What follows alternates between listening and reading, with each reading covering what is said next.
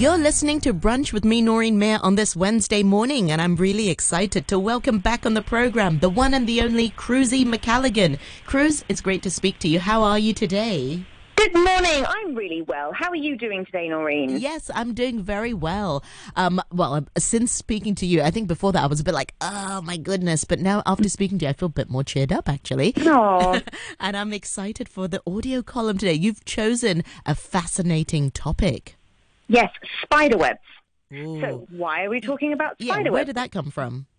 Okay, well, we've just had Halloween, so I was taking down the measly Halloween decorations I had put up for my family, and they had a big spiderweb, and I thought, oh, it's so funny how we put spiderwebs all over everything, and, you know, you think about haunted houses with spiderwebs, and then I just went into a bit of a thought, you know, a bit of a journey in my thoughts about it, and thought about spiderwebs in Hong Kong, and I was kind of remembering all the different spiderwebs I'd encountered here, including walking through one of those huge kind of, I think they're called huntsman spiders. Are they huntsman spiders? You know, the big ones that we get? The very big ones. Yep, that's right.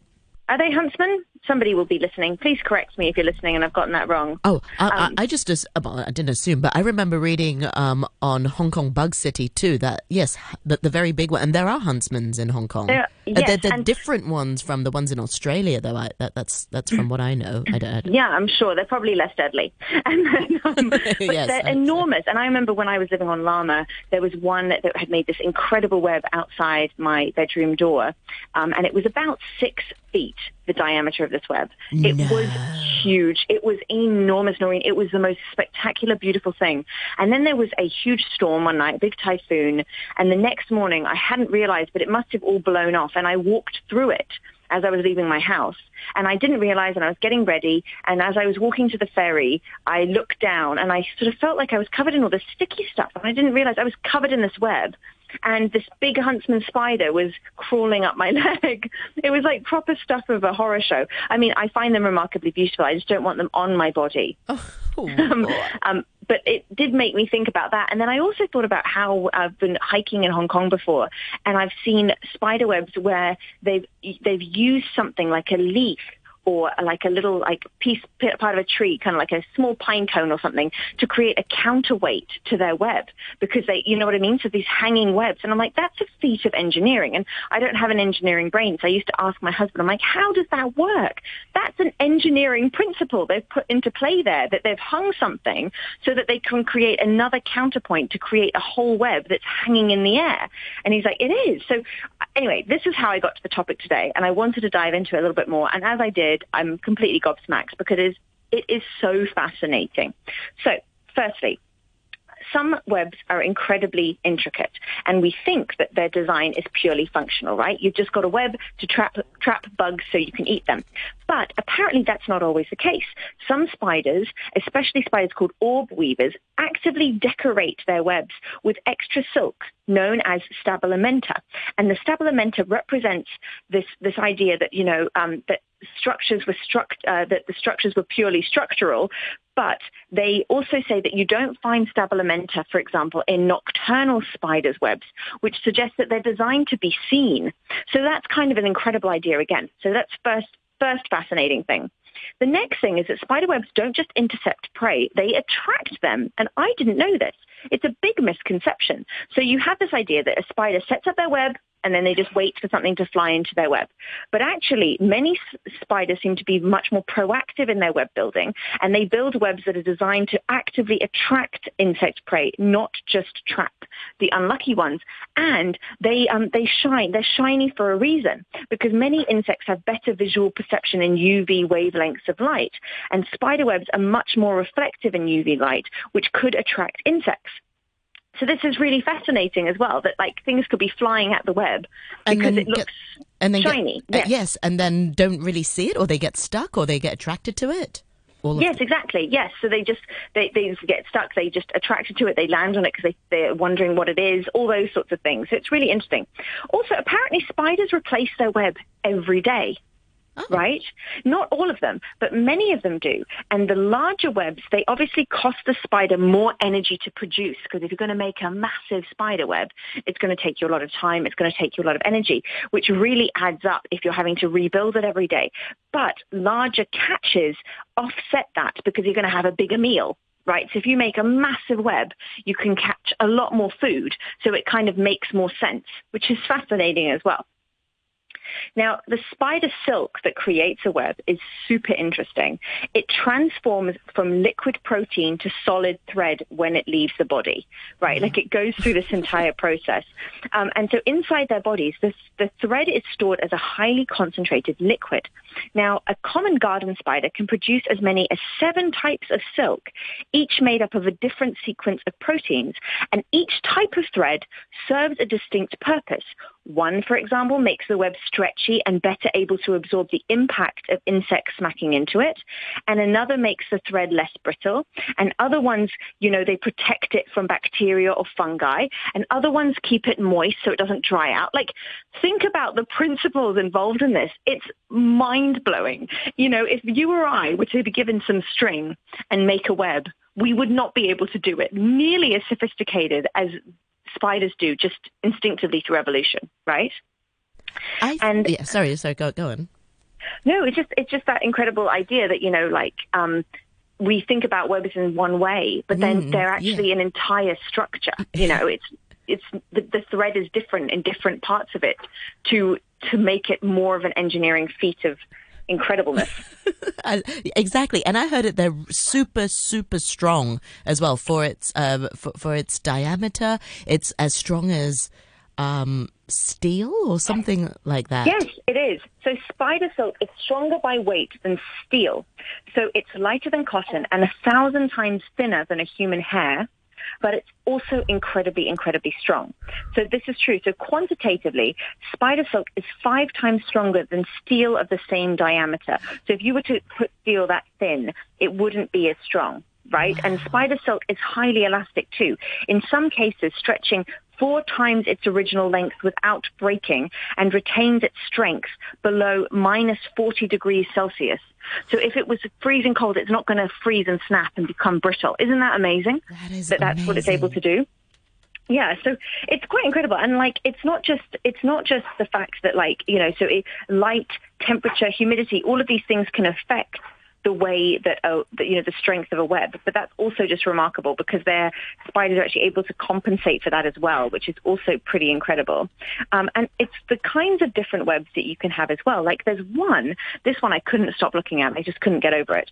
There's a spider in Europe and Asia called the diving bell spider. And it spends its entire life underwater. It's the only spider to be known to do so, a spider that lives underwater. And it can survive underwater because it creates a bell-shaped web which it anchors to aquatic plants with additional lines of silk. And then it climbs these lines of silk and lifts its bum out of the water to collect air bubbles around the tiny hairs on its legs and its abdomen. Right, so the air bubbles cling to it, and then it holds those air bubbles between its back legs, goes back inside its little bell-shaped web, and places the bubbles inside to form one large bubble. Oh. And then it lives in that bubble. I can't even imagine. I'm trying to imagine, sorry. So it captures these bubbles of air from outside the water because they cling to it. Because, if you think about it, if it's got, hairy legs, right? If you imagine on a kind of a microscopic level, little hairs. So air bubbles get stuck in its hairs as it comes out of the water, and it grabs because them. It's water repellent. Exactly, yes. And then it pulls them down into its little diving bell thing, and it pulls those bubbles up and then feeds them into a bigger bubble to just feed this air into its diving bell bubble, and then it lives in the bubble. Wow. I mean... I can't even, it's pretty amazing. Speechless. This is really some amazing creature. It really is. Yeah, newfound respect for spiders. I mean, I always like spiders. I was never one of those people to be afraid of spiders. Although I have to say, if they are really, really big, I wouldn't necessarily go really close to them to get a closer look. I love them. I just don't want them on my body. Yes. That's all. That's all. But again, it's this incredible thing, and we're learning so much about them as well, because obviously spider silk being so flexible, light, strong, and water resistant, it has a lot of potential applications.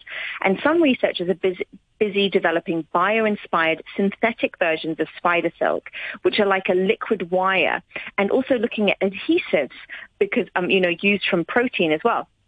Now, this is super interesting. Taking inspiration from spider silk, researchers have recently made big strides in designing medical devices, parts, and supplies that need to be strong and stretchy or sticky.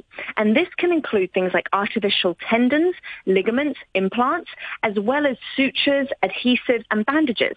So things that can keep wounds closed, help us heal a bit better. And the thing is with spider silk protein is also aiding in the design of textiles and protective products that need to be strong and flexible but also light, like body armor or airbags or even athletic helmets, right? Now, the problem is there's a lot of ideas, but actually using spider silk or the protein has a big drawback. Harvesting enough, right? Spiders are pretty small. They're making a very small quantity of this stuff.